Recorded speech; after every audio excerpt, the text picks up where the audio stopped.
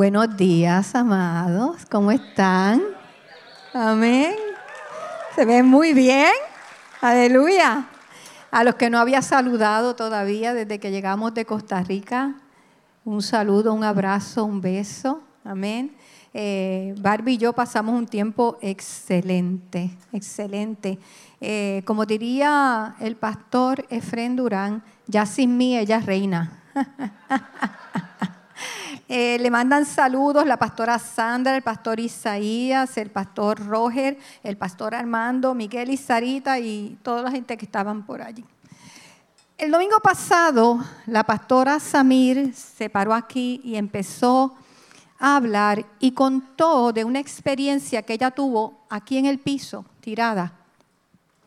Y que en esa experiencia el Espíritu Santo le dijo, bienvenida a la Iglesia de los Hechos. Yo me fui para casa, ¿verdad? Y decía, Dios nos quiere decir algo a nosotros como iglesia. Así que dejé la lectura mía por donde yo siempre voy, ¿verdad? El orden que yo llevo.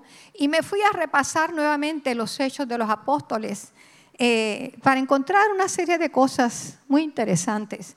El pueblo judío, cuando estamos hablando del tiempo de los Hechos y el tiempo de Jesús, estaba bajo la opresión del gobierno romano. Habían varias sectas religiosas, pero las más fuertes allí eran la de los fariseos y la de los saduceos. Y aunque los fariseos y los saduceos tenían diferencias políticas y diferencias en lo que era su pensamiento religioso, ambos grupos, dice Juan capítulo 11, se unieron para trabajar con aquello que ellos querían que era la muerte de Jesús. Aún en sus diferencias, ellos decidieron trabajar con eso. Cuando Hechos comienza, ya nosotros sabemos que el Señor se va, cuando Hechos comienza, Lucas le está diciendo a Teófilo, que es a quien él le escribe, que en el primer tratado, que es el Evangelio según San Lucas, ¿verdad? En el primer tratado él le había estado hablando de la vida de Jesús. Hasta que él fue recibido arriba. Ahora en este segundo tratado, que es los Hechos, él le va a estar hablando de lo que es la vida de los creyentes que quedaron después, ¿verdad? Que sería la iglesia. Estando aún Jesús con los discípulos, en Juan 14, del 15 al 20, Jesús le promete enviar otro consolador para que estuviera con ellos siempre. En el verso 18 específicamente le dice, no os dejaré huérfanos, vendré a vosotros. Jesús no iba a estar físicamente allí presente para darle las instrucciones de a dónde ir, qué decir, cómo hacer. Pero, sin embargo, le estaba prometiendo que iba a venir y iba a estar con ellos. Se lo garantizó a través de la presencia del Consolador, del Espíritu Santo. Ya al comienzo de Hechos, en el capítulo 1, versos 4 al 5, dice de la siguiente manera. Y estando juntos, les mandó que no se fueran de Jerusalén, sino que esperasen la promesa del Padre, la cual les dijo, oíste de mí. Porque Juan ciertamente bautizó con agua, mas vosotros seréis bautizados con el Espíritu Santo dentro de no muchos días. El bautismo del Espíritu Santo es la marca única y distintiva de los creyentes. Hay una marca en ti que no la tiene el resto del mundo y es el Espíritu Santo. Él, el Espíritu Santo, les enseñaría todas las cosas y les recordaría todo lo que Jesús había dicho. No solamente eso, el Espíritu Santo los capacitaría con poder, dice la palabra, y la capacidad de ser guiados por la voz de Dios desde su interior. Amén. El libro de los Hechos narra el comienzo de la iglesia del Señor Jesucristo. Esta iglesia recién nacida necesitaba sobrevivir a toda una estrategia del enemigo que se había levantado para borrarla, para eliminarla, para destruirla. Hechos es un tratado de la obra del Espíritu Santo en la iglesia. De eso se trata Hechos. Les voy a invitar entonces a ver conmigo la historia del comienzo de la iglesia cristiana. Así que bienvenidos a la iglesia de los Hechos. Amén. Dios se hizo carne, tomando la forma de Jesucristo, ¿verdad? A través del Hijo. Y la muerte de Jesús trajo para el hombre salvación. Gente que se encontraba perdida, muerta en sus pecados, recibió libertad, recibió esperanza. Perdieron esa carga de pecado que tenían encima. Una vez Cristo asciende al Padre, envía entonces al Espíritu Santo para que tome el escenario protagónico en la iglesia.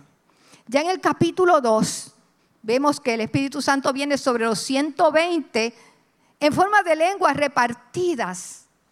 Ellos estaban unánimes, pero lo interesante es que aun cuando ellos estaban unánimes allí, las lenguas fueron dadas individualmente. Cada uno de ellos recibió el Espíritu Santo. Esto implica que nosotros de manera individual tenemos una responsabilidad con el Señor. Amén. Ese Espíritu Santo les llenó. De pronto vemos un escenario donde ellos están hablando en lenguas y actuando como borrachos. Y no quiero comentar nada de borrachos aquí, porque alguna gente se pueden sentir. Sin el Espíritu Santo no podemos ser guiados por la voz de Dios. Que nos quede esto bien claro, iglesia. Esa era la única manera de la iglesia en su comienzo para poder sobrevivir a toda una agenda contraria que estaba tratando de eliminarla. Necesitaban escuchar la voz de Dios. De igual manera, hoy, en el tiempo que nosotros vivimos, que hay una agenda tan contraria, tratando de destruir todo lo que representa a Dios en el mundo, nosotros necesitamos escuchar esa voz del Espíritu Santo dentro de nosotros. Desde el derramamiento en el capítulo 2 hasta el capítulo al final, al 28. Hechos trata de la vida normal de lo que es la iglesia del Señor. Y la vida normal de la iglesia del Señor se trata de escuchar su voz. Está aquí. Leamos Hechos 2, 42 al 47 y dice así. Y perseveraban en la doctrina de los apóstoles, en la comunión unos con otros, en el partimiento del pan y en las oraciones. Y sobrevino temor a toda persona, y muchas maravillas y señales eran hechas por los apóstoles. Todos los que habían creído estaban juntos y tenían en común todas las cosas. Y vendían sus propiedades y sus bienes y los repartían a todos según la necesidad de cada uno. Y perseverando unánimes cada día en el templo y partiendo el pan en las casas, comían juntos con alegría y sencillez de corazón, alabando a Dios y teniendo favor con todo el pueblo. ¡Wow! Y el Señor añadía cada día a la iglesia los que habían de ser salvos. ¿Quién no quiere una iglesia así? ¿Quién no quiere una iglesia así? Esta es la iglesia que todos anhelamos tener.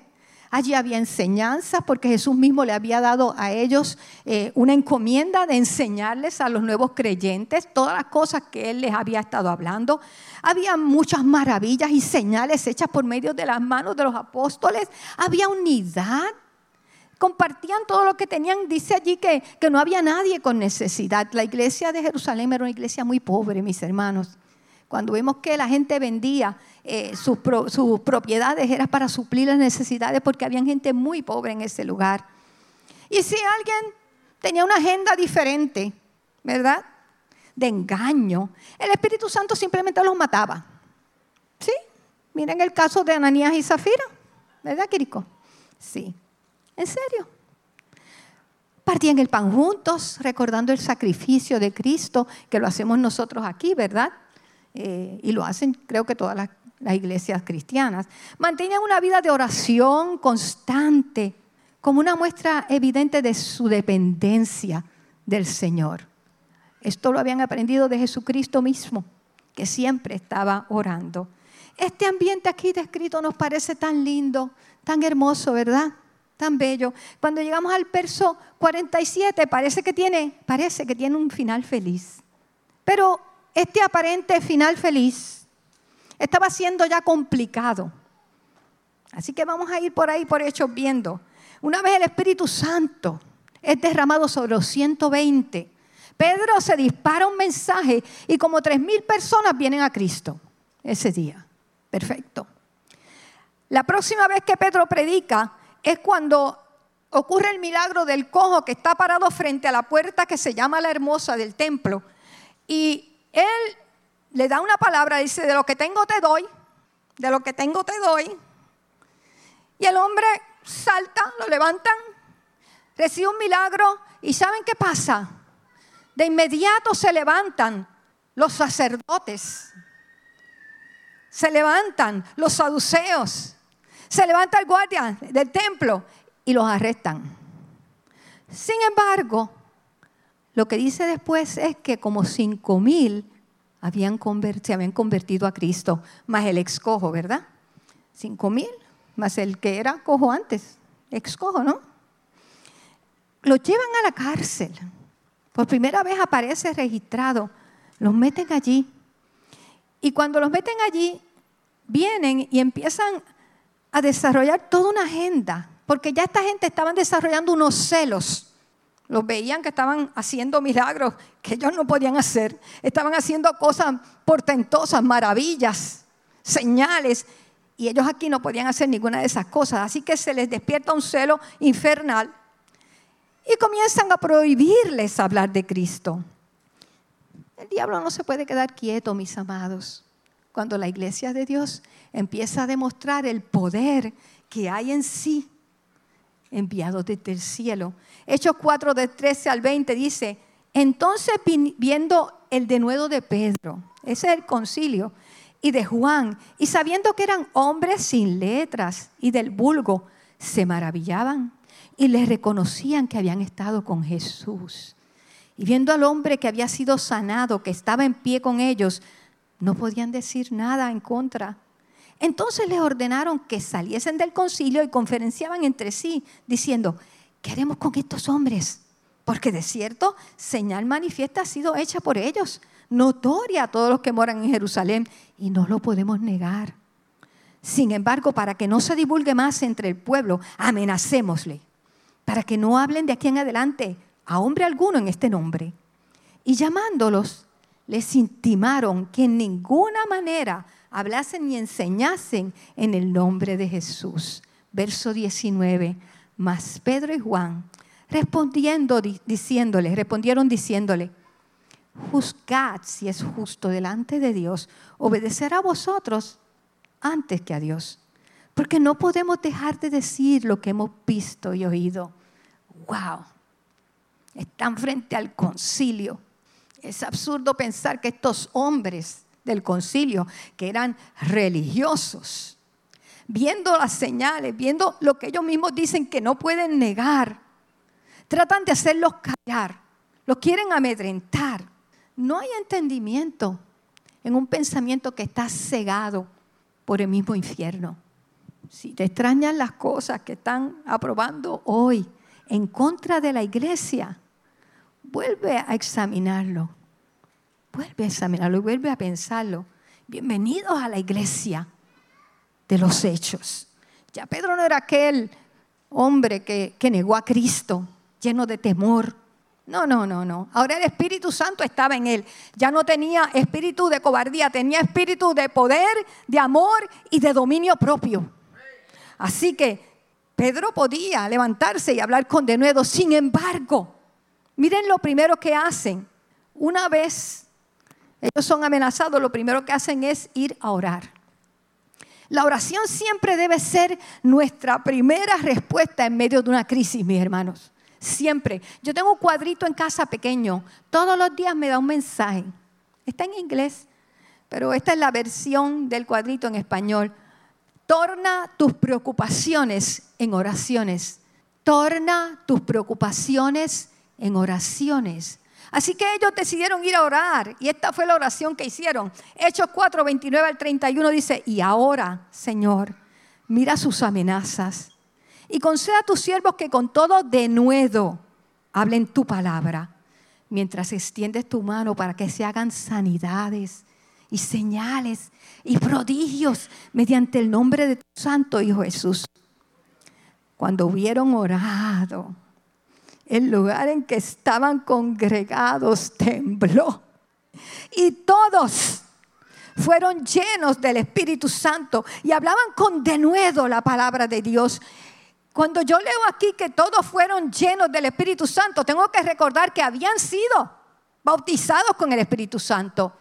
Quiere decir que nosotros necesitamos constantemente estarnos llenando, pidiéndole al Señor ser llenos del Espíritu Santo para cumplir con las tareas, con la comisión que Él nos da. Y Él lo va a hacer, mis hermanos. Oraron y el lugar tembló y todos fueron llenos del Espíritu Santo. Esta oración que ellos hacen allí no tiene que ver nada con ellos. Y ustedes se fijan, esta oración tiene que ver con los intereses de Dios. Aún las sanidades y señales y prodigios que ellos están pidiendo no son para ellos. Las están pidiendo para que cuando ellos vayan esto suceda y esto sea lo que les abra la puerta para hablarle a la gente no creyente. Amén. Eso fue lo que pasó con el cojo frente a la iglesia de la Hermosa, a la puerta que se llamaba la Hermosa. Hay momentos para pedir por nuestras necesidades. El domingo que viene, mis hermanos, venga usted y tráigase a toda la trulla de gente que necesita milagros. No me diga que no hay gente que no necesita milagros cerca de usted. Montones de personas. Así que tráigaselo. Usted no va a hacer el milagro, es el Señor. Pero hay momentos donde nosotros tenemos que pedir por los intereses de Dios. Primera de Timoteo 2:4 dice que Dios quiere que todos los hombres sean salvos y vengan al conocimiento de la verdad. Tenemos que pedir en favor de la obra del Señor por sus intereses, que ocurran señales y milagros cuando estamos predicando en las calles en Arecibo, cuando estamos en campañas evangelísticas, amén, cuando estamos orando por alguien que no conoce al Señor, que ocurran milagros para que se conviertan, amén. No todo tiene que ser para nosotros. Aleluya. Fíjense que la oración de ellos no fue para cambiar las circunstancias. La oración de ellos fue para cambiar ellos, para tener denuedo en medio del peligro. No es que quita el peligro, calma a esa gente, no. Ellos oraron para ellos tener denuedo y atreverse a hablar en medio de las circunstancias. En Hechos 5:40, Pedro y los apóstoles fueron apresados nuevamente. Pero esta vez, antes de soltarlos, los azotaron. La cosa se sigue agravando cuando vas por Hechos. Leyendo en Hechos. A mí nunca me han azotado, pero me imagino que eso debe ser un gran dolor. Ellos acostumbraban a dar 39 azotes porque eran más misericordiosos que los romanos. Así que 39 azotes en la espalda debieron haberle hecho tremendas heridas dolorosas y de sangre. Yo no soy doctora, pero me imagino que en unos días eso no sana tan fácilmente. Dice Christopher que no. Y que las cicatrices le iban a quedar ahí. Pero ellos habían orado por denuedo. En Hechos 5:41 al 42 dice, y ellos salieron de la presencia del concilio, gozosos de haber sido tenidos por dignos de padecer afrenta por causa del nombre. Y todos los días en el templo y por las casas no cesaban de enseñar y de predicar a Jesucristo. La respuesta de estos hombres no fue la que esperaba el concilio. No los pudieron amedrentar porque el Espíritu de Dios le daba denuedo. Así que se fueron públicamente a hablar la palabra de Dios allí en el templo, en lo que era la entrada, el patio. Y por las casas seguían predicándole a la gente. Me imagino que invitaban a los amigos, a los vecinos. Amén. No se acobardaron. Ser la iglesia de los hechos tiene un precio. No es tan emocionante como pensamos, mis hermanos. Ya en los capítulos 6 y 7 vamos a ver abiertamente la violencia manifestarse en una forma tan abierta, causándole la muerte a Esteban, a pedradas. ¿Cuánto estamos dispuestos a sufrir por el evangelio? Efrén decía que si él era el peón que Dios necesitaba sacrificar para dar el jaque mate, y los que juegan ajedrez entienden lo que es el peón y el sacrificio de un peón para ganar el juego. Si él era el peón que había que sacrificar para dar el jaque mate, él estaba dispuesto. Junto con la muerte de Esteban, se desata una persecución en la iglesia. Lo llevo por toda la historia, mis amados. Hechos 8:1, dice que toda la iglesia que estaba en Jerusalén, toda, salvo los apóstoles, todos los creyentes fueron esparcidos por las tierras de Judea y de Samaria. Esto fue el cumplimiento de algo que Jesús ya les había dicho. Hechos 1:8, Jesús le había dicho, pero recibiréis poder cuando haya venido sobre vosotros el Espíritu Santo y me seréis testigos en Jerusalén, en toda Judea, en Samaria y hasta los últimos de la tierra. Se acabaron los días de fiesta de Hechos 2:46. Si la iglesia se hubiera quedado feliz en Jerusalén, en Hechos 2:47, tú y yo no estaríamos aquí hoy. Para nada. Aunque el diablo pensaba que estaba haciendo una gran labor para destruir la iglesia con la muerte de Esteban, él solo estaba cumpliendo el plan de Dios. Yo quiero decirte que todo lo que el enemigo hace en contra de tu vida simplemente es parte de un plan de Dios y él no se acaba de enterar. No se acaba de enterar. Cuando José es vendido por los hermanos y llevado por 13 años. Miren, el diablo parece que pensó que le había destruido los sueños a este muchacho. Pero Dios lo tenía ya preparado para salvar a la nación escogida. Cuando Moisés tiene que huir al desierto, wow, porque mató a un egipcio por 40 años. A veces pensamos que nuestra espera ha sido larga. 40 años Dios formándolo. Y de pronto Dios, desde un arbusto allí ardiendo, desde una zarza, le habla. Y le habla de los planes de él y lo devuelve. Entonces, para sacar a su pueblo del cautiverio. Dios tiene un plan con tu vida. Escúchame, Dios tiene un plan con tu vida, con la mía.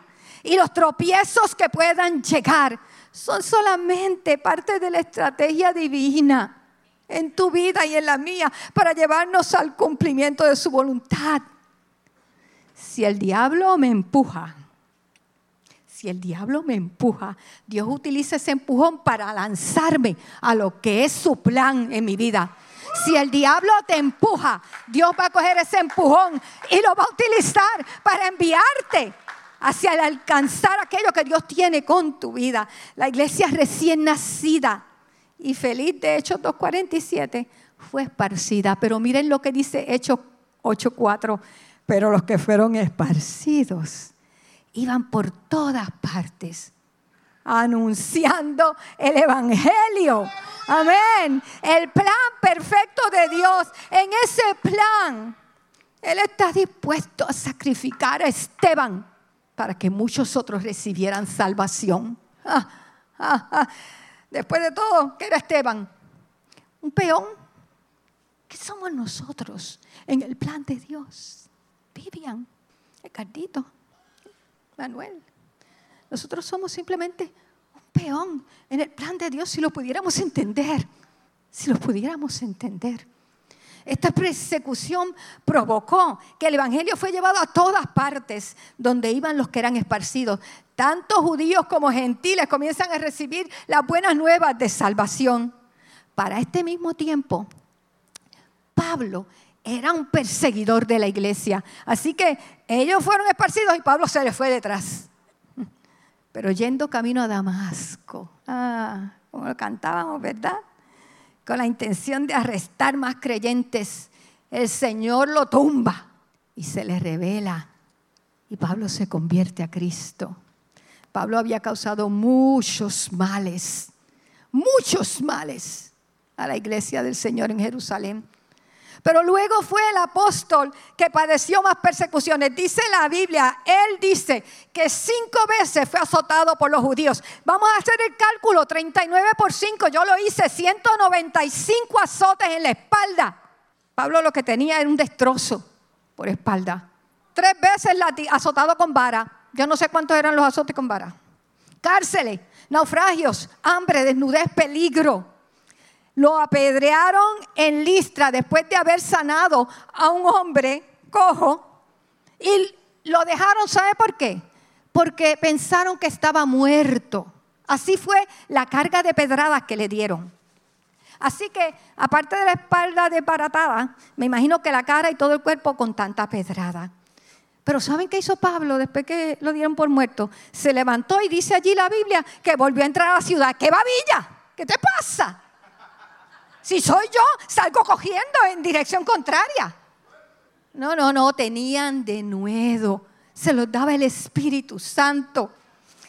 No en balde, Pablo dice en Gálatas 6:17 que traen sus cuerpos las marcas del Señor Jesús. Y es algo literal. Pablo estaba todo desfigurado. Pero nada de esto pudo pararlo. Miren lo que él dice en Romanos 8:35 y 37. Y usted se lo sabe de memoria. ¿Quién nos separará del amor de Cristo? Tribulación, o angustia, o persecución, o hambre, o desnudez, o peligro, o espada, como está escrito, por causa de ti. Somos muertos todo el tiempo. Somos contados como ovejas de matadero, mis hermanos. Eso es lo que usted es. Antes en todas estas cosas somos más que vencedores por medio de aquel que nos amó. Cuando leemos esto, nos parece tan poético, tan bonito. Ay, qué lindo suena. Suena romántico, pero este era el arroz y habichuelas, Sally, de Pablo, todos los días. La persecución causante de la muerte de muchos creyentes fue el vehículo para que la gran comisión se cumpliese. Los tiempos malos, peligrosos, escúchame bien, son simplemente una estrategia de Dios para alcanzar a los perdidos. Los tiempos malos y peligrosos son solamente una estrategia de Dios para alcanzar a los perdidos.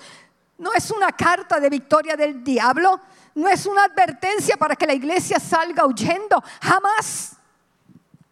Cuando leemos Hechos de los apóstoles, tenemos que concluir que Dios siempre va a llevar a cabo su plan. Pero sus estrategias usualmente no se parecen en nada a nuestras estrategias.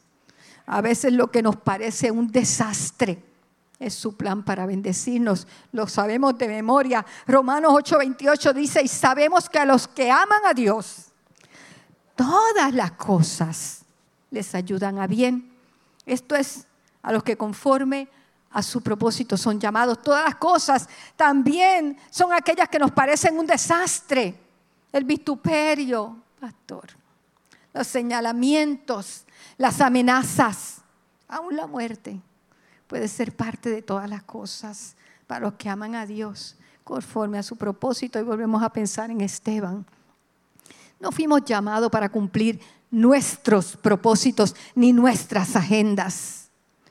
Tú no fuiste llamado para cumplir tus propias agendas y tus propios planes. Nosotros somos parte del plan eterno de Dios. Y nuestro propósito está inmerso en el propósito de Dios. El propósito de tu vida y de la mía está metido dentro del propósito eterno de Dios.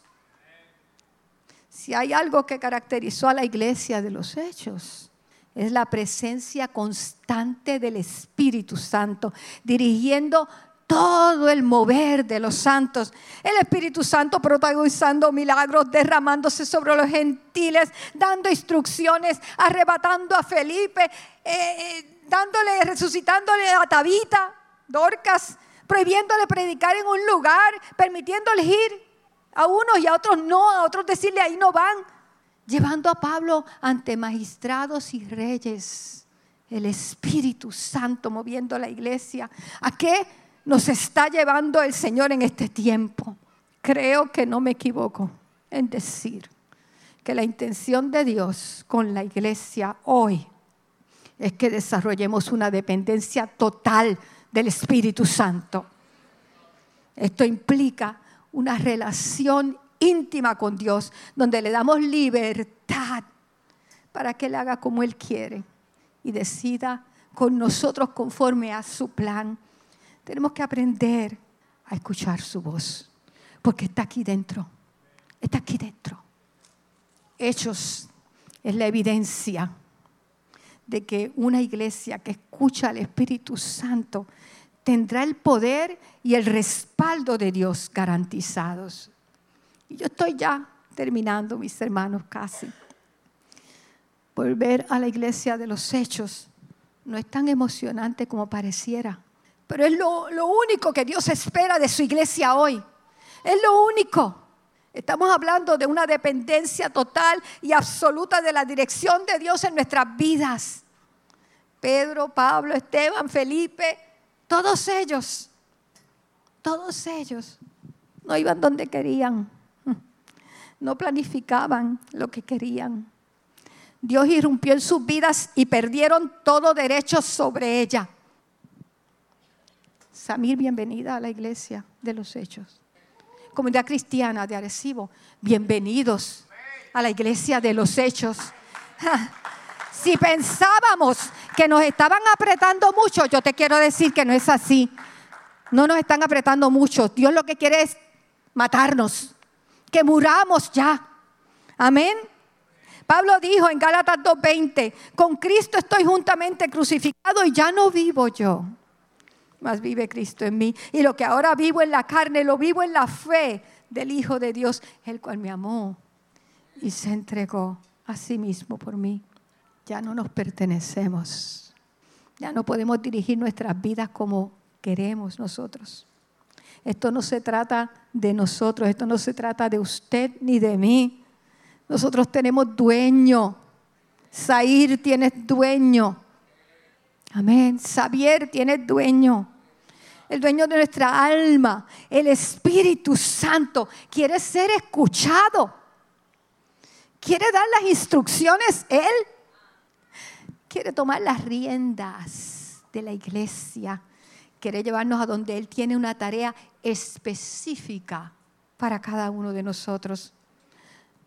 No nos asombremos de las dificultades que van a llegar, mis hermanos. No nos asombremos. No pensemos que siempre es que el diablo la tiene cogida conmigo. No nos pongamos como con esa actitud de yo soy la víctima aquí. Tengamos una actitud diferente.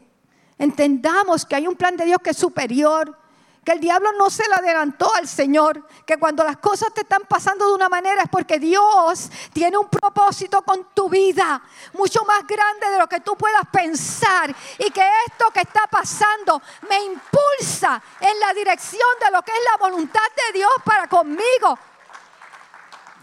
Yo soy simplemente un peón. El Espíritu Santo nos está empujando conforme a su plan. Yo quiero su plan. ¿Dónde está Nair? Este debe ser mi oración. Háblame, Espíritu Santo. Guíame, dirígeme. Quiero hacer tu voluntad.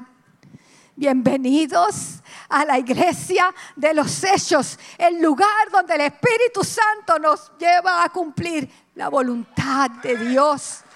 Amén. Yo quiero hacer 2 llamados. Así que si aquí hay alguien que todavía no le ha entregado su vida a Cristo, de inmediato corra, póngase de pie, que alguien va a ir ahí a orar por usted. De inmediato. No podemos ser iglesia sin haber entregado nuestras vidas a Cristo. No tenemos el Espíritu Santo hasta que no le hemos dicho, ven Señor, yo quiero vivir conforme a tu voluntad. Si hay alguien, le damos unos minutos. Si no, vamos a continuar. Amén. Toda la gente que está aquí es creyente. Así que yo le voy a pedir un favor. Todo el que pueda, véngase aquí al frente. Véngase para acá. Ahorita Edwin les hizo una trampa. Nos mandó a levantar las manos. Y después les dijo que éramos tan arrestados por el Señor. Ahora yo voy a reiterar esa trampa. La demanda de Dios es pesada. Pesada porque Dios nos está llamando en este tiempo a algo muy serio. Escuchar la voz del Espíritu Santo y a no movernos sin una instrucción de Él. a entender que Dios no nos ha llamado simplemente para el día del gozo, de la alegría, del brinco, del salto, para que mi voluntad sea cumplida, para que se haga mi plan.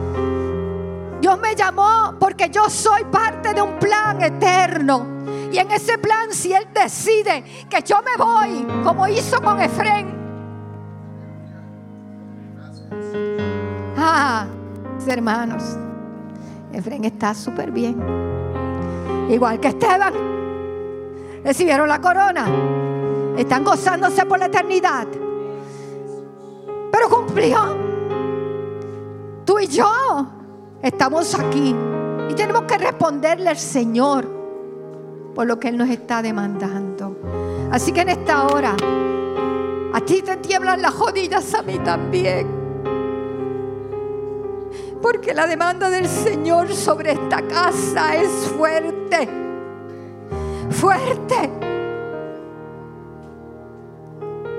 Tiene que ver contigo, no es con los pastores, no es con los líderes, tiene que ver contigo, porque el espacio tuyo nadie lo puede llenar, nadie. La tarea tuya nadie la puede hacer. No menosprecies lo que el Señor te ha puesto a hacer. La tarea de Esteban fue morir a pedradas, pero eso provocó que hoy nosotros conocemos a Cristo. Iglesia, respondamos al llamado de un Dios que nos ama, que lo dio todo. Amén. Yo le voy a pedir al pastor Edwin, que está ahí arrodilladito, que venga y ore por nosotros. Amén.